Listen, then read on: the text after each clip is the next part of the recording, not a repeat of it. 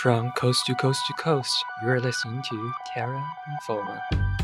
Hello and welcome back. I'm Sean Ho, and I will be your host for the next half hour of environmental news. I would like to begin this episode by acknowledging that Terra Informa is a production of CGSR 88.5 FM, a campus and community recording studio located in Edmonton, Alberta on Treaty 6, the historic and present territory of Cree, Métis, Blackfoot, Dene, and many other First Peoples.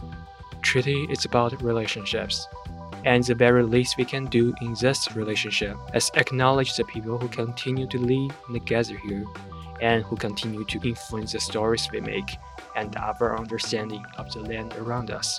This week on Terra Informa, we are revisiting some of our coverage of the Edmonton Waste Management Center. Over the years, we have covered Edmonton's waste management efforts, including having a full tour of the facilities in 2017. So sit back for a half hour of trash talk. Before we listen to that interview, here are this week's headlines.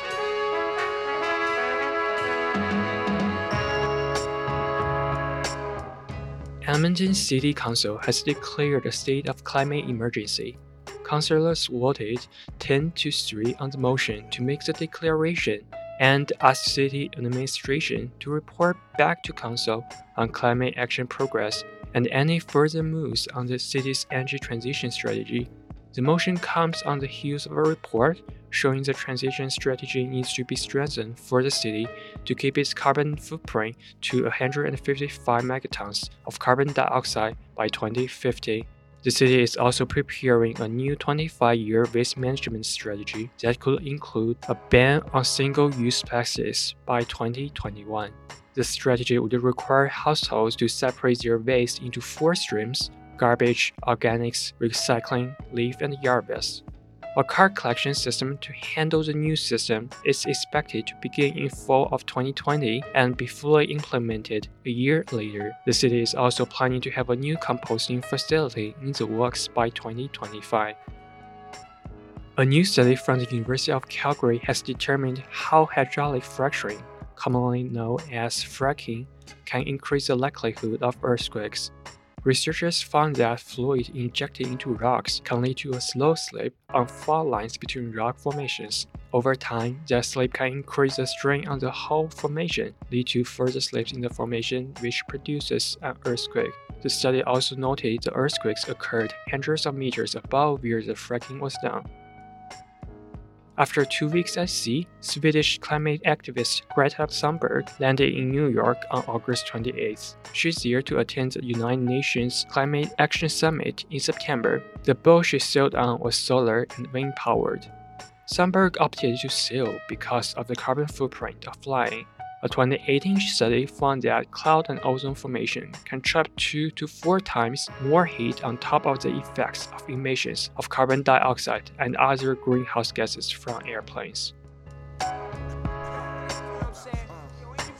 And now, let's talk trash. Edmonton shut down its compost facility on May 29th after it was discovered the roof was no longer structurally safe. As a tribute, we wanted to play a story about the compost and biogas production facility from 2009, but it has mysteriously disappeared. So we are revisiting a story from 2017. Terra Informa's Amanda Rooney and Tasmir Nisha took a tour around the Edmonton Waste Management Center. The city offers free tours of its world-renowned garbage collection facility every Friday, with 2 tours at 9:30 a.m. and 12:30 p.m. In this piece, we join a group on their tour of the center and its facilities.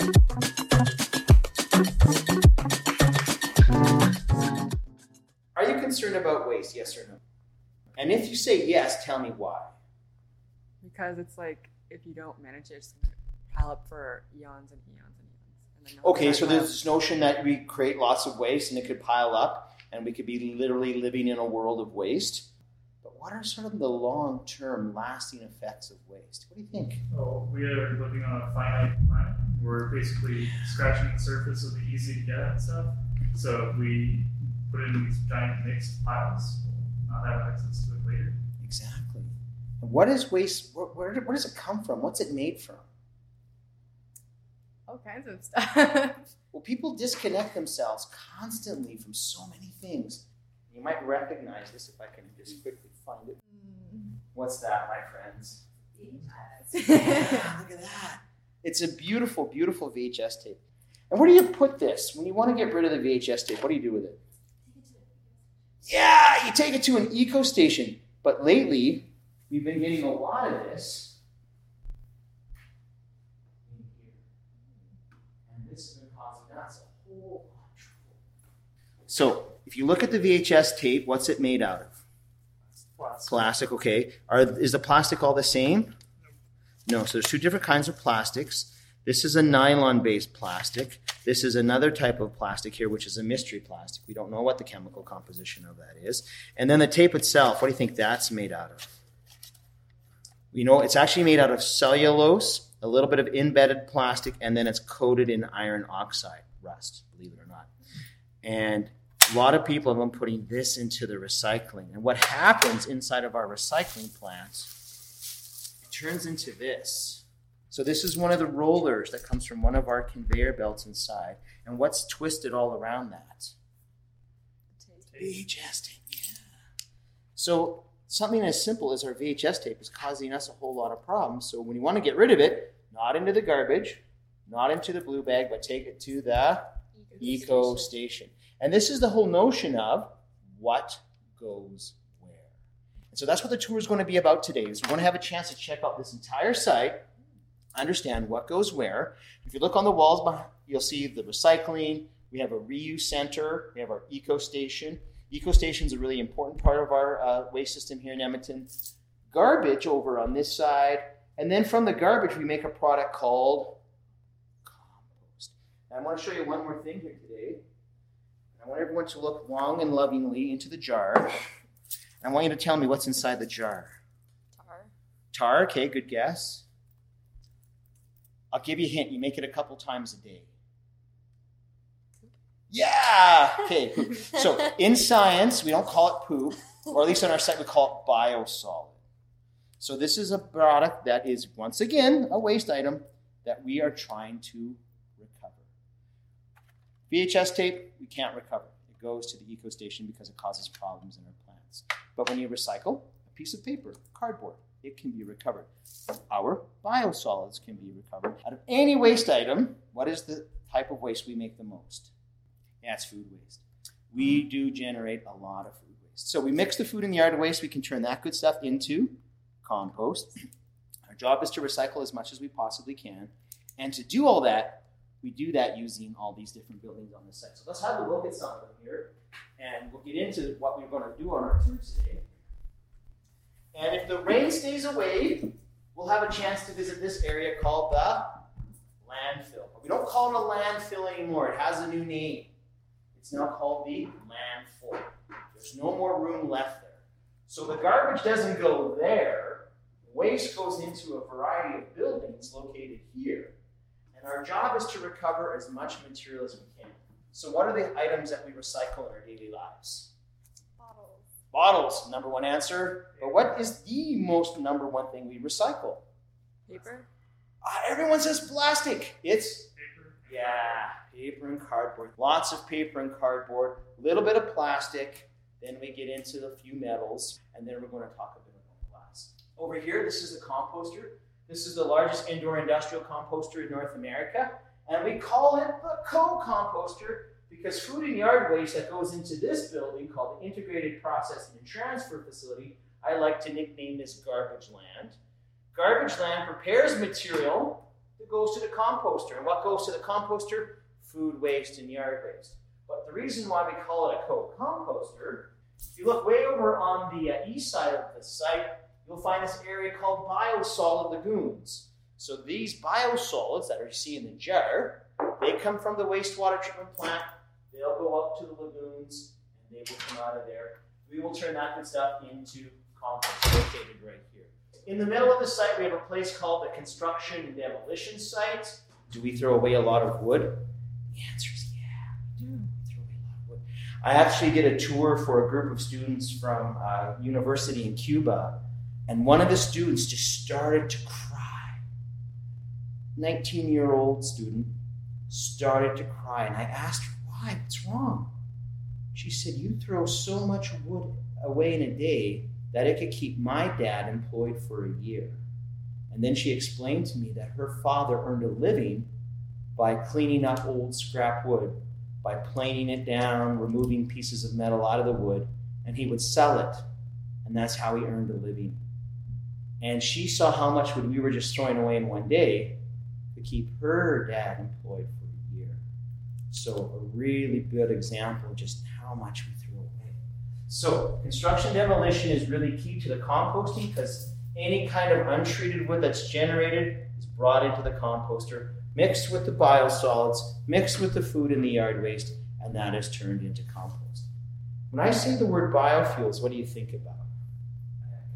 Converting those wastes into, or extracting the different And turn it into what? usable fuel. Like, what would be an example of a fuel? Like diesel fuel, maybe? Yeah, biodiesel. Yeah, biodiesel. Yeah, a lot of people think biodiesel is one thing that's generated on site. Biodiesel is a hydrocarbon. Here on our site, we have a private company called Enerchem. And Enerchem is responsible for a process called the Enerchem process that takes residual products from the garbage, from the recycling, and treated wood and turn that into methanol and ethanol products. So those are alcohol-based products. And this is a method of carbon capture.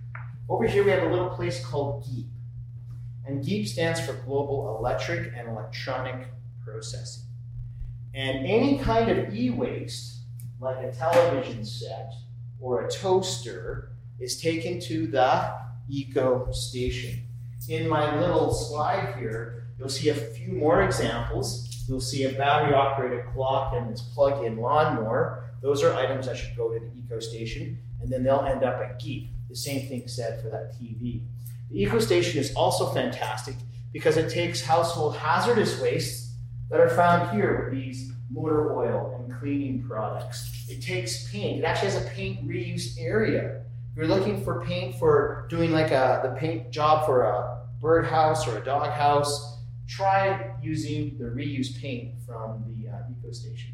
Over here, bulky items, sofas, mattresses, tables and chairs. All that stuff goes to the eco station. And up above are the two big ones that I talk about all the time.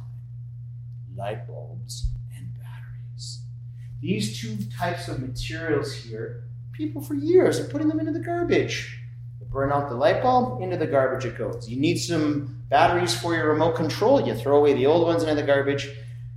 But here in Edmonton, we take our garbage and we harvest it into what? Compost. So if we throw away a battery or a light bulb, could products from there that are in the garbage ultimately make their way here into the compost? The answer is yes. So if you can make a solemn vow to me today, and for the remainder of the days that you live in Edmonton, make sure that all of your light bulbs and batteries go to the eco station, that would make me a happy guy. Because that stuff has no business in the garbage. Make sure it goes to the eco station. We don't want mercury from the curlicue bulbs or the long fluorescent tubes to get into the compost. We don't want any of the heavy metals that are found in batteries, mercury, lead, lithium ion, nickel, cadmium. We don't want any of that stuff getting into the compost. A small, little teeny tiny portion, 1% to 2%, is sold to garden centers.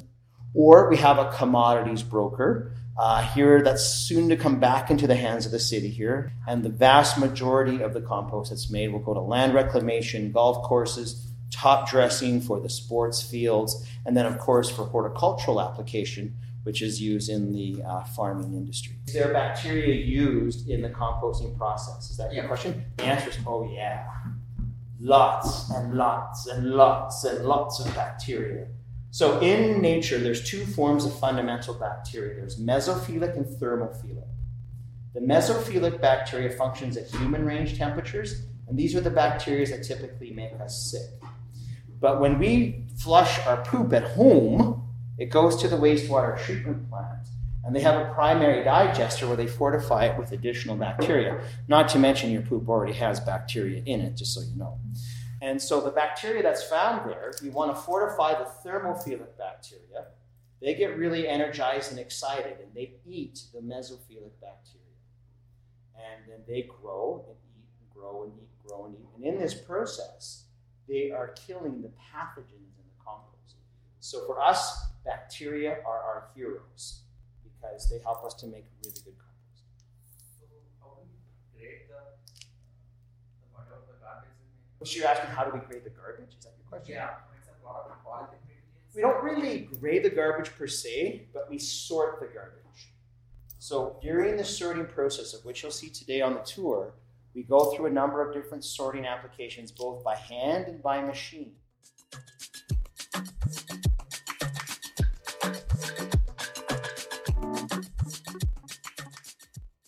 We have a machine called an auger that has a connectivity sensor, and it will measure the moisture of the compost. And water is such a great molecule because it's both positive and negative. It's a dipole.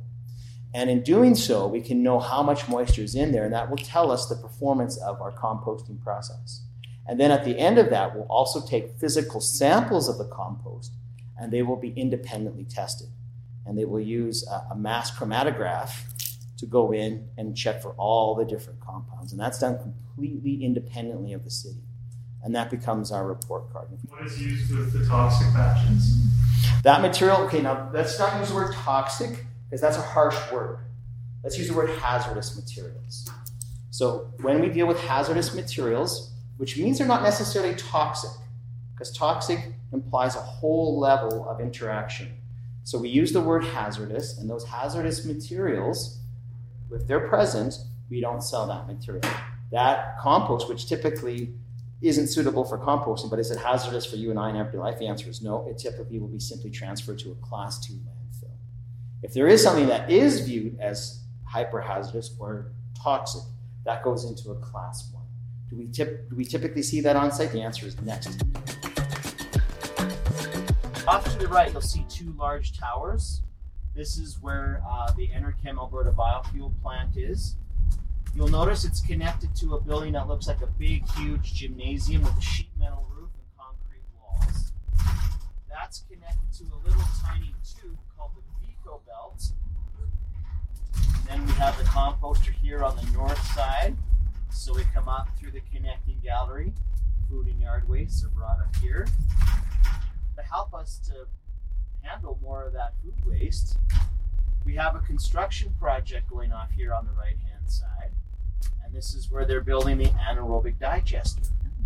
So there will be 8 large bays that will help decompose food waste into biogas. Now, are you two folks from the University of Alberta? Did I hear that correctly?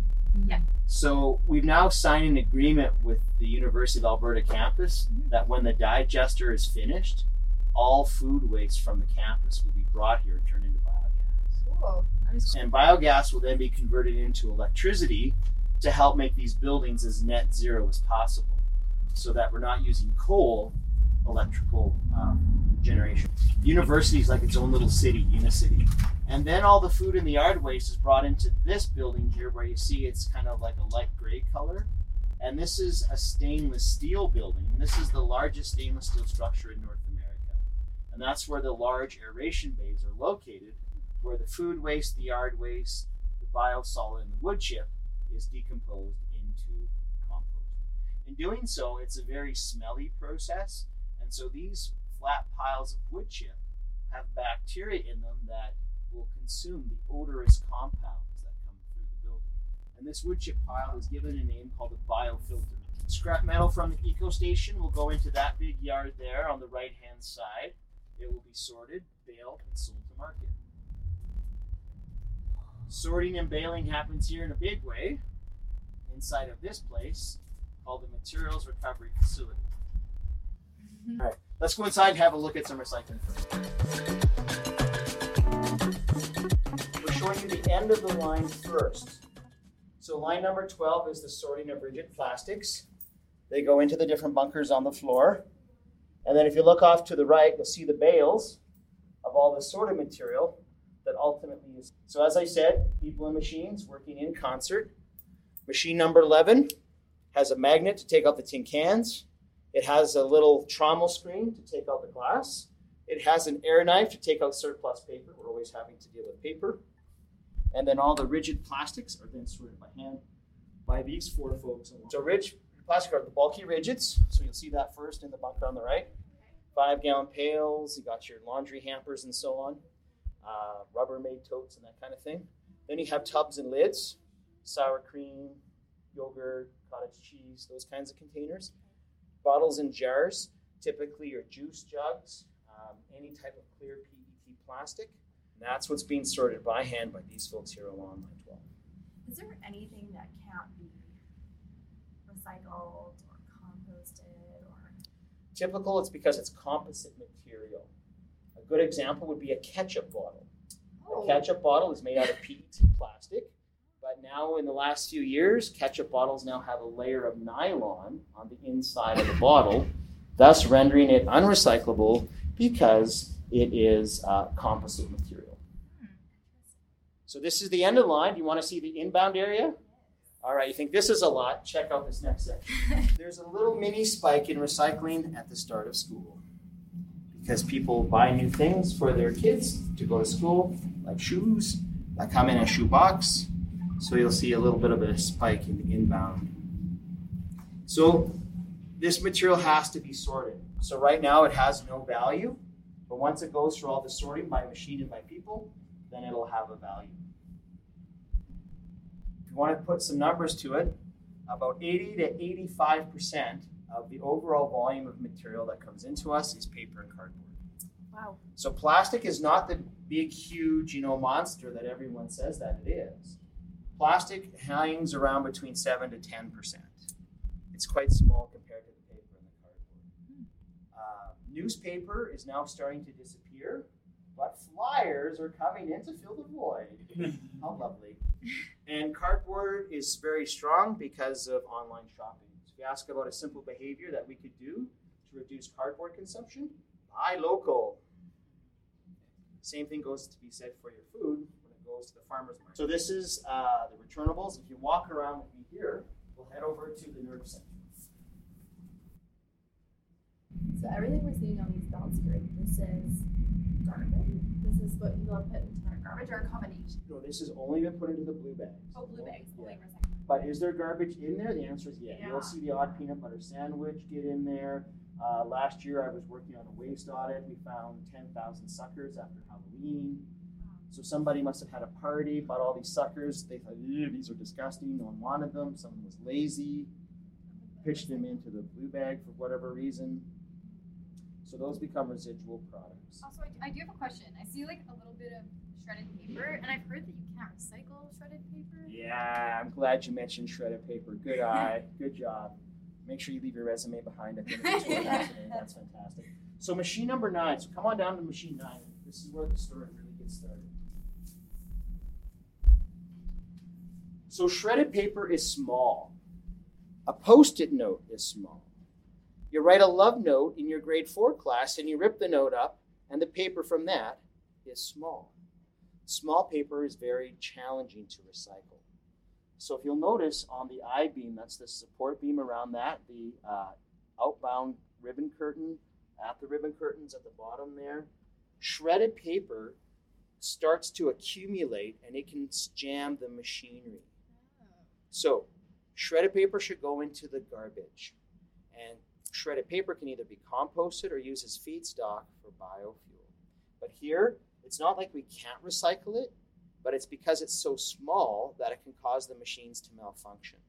So it's like the VHS tape. It can cause things not to work right. And every couple of hours, the technician has to climb over top of that and clean it off or vacuum it out. So like that tape we see kind of jumbled up there, like somebody's gonna have to get You're absolutely right. in there and if I had, That's why putting the right thing in the blue bag and the right thing in the garbage is so critical, because it really influences the performance of the plants. It really does. Oh, look at that little swath of increased shredded paper. There it is. Like right now, that's not bad. You come to us like during tax season. Oh my goodness. Well, here's what most communities in Canada do.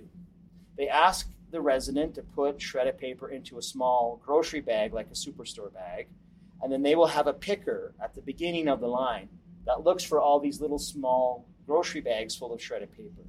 And then it goes down the line. But the reason why in Edmonton we put in the garbage is because we can compost or biofuel it. So we don't need to have that added step. Any questions on recycling before we show you the fastest growing part of the waste stream in Western civilization? There's a socialization question for you. What do you think is the fastest growing waste stream in the modern Western world? Compost? No? Think about it. Think about it. Maybe some visuals out the window will help you answer that question. But if there's no coffee cups, it's high, but it doesn't grow as fast as this next part of the waste stream. It's like really cool and disturbing at the same time. Yeah, you're like, oh, like at least it's like being sorted out well, but it's like also like, oh my god, this is so much. You kind of deja vu-ish if you saw your own garbage. Yeah. Some of you are holding Electronic. Yes, very good conclusion. E-waste is just exploding. You thought you saw a lot of waste out this window? Hold on to your hats. We're going to show you more in just a second. Oh no. So, we talked about the scrap metal from the eco station on the left.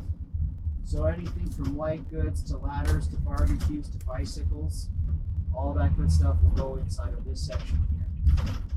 This yard is run by a private company called GEEP. And GEEP stands for Global Electric and Electronic Processing. It's a private company from Barrie, Ontario. They sort the metals from the eco station and they take apart e-waste. And if you look out the window on the left, give it a good look. TVs, computers, cell phones. In practical terms, anything you can imagine in your home today with a battery or a cord is fully recyclable. But please make sure it goes to the eco station. Yeah, that's it. There's about 2,900 TVs every month recycled. And their job is to take everything apart and harvest out the precious metals, and they get sold back to the commodities market so that they can be purchased by Samsung and LG or Apple and turned back into new products. You'll see grandma's TV out there with the wood chassis.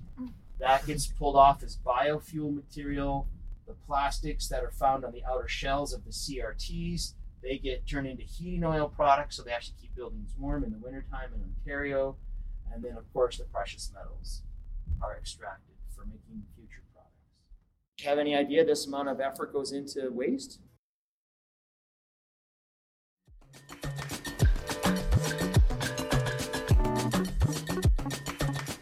That's all for the time we have for this week. If you have questions or comments about the show, send us an email to terra@cjsr.com, tweet us at TerraInforma, or check us out on Facebook. To catch up on the latest environmental news, visit our website, terrainforma.ca. Thank you to our volunteers, Eric Balling, Hannah Cunningham, Elizabeth Stoddell, Charlie Thompson, Sonic Patel for helping out with this week's episode.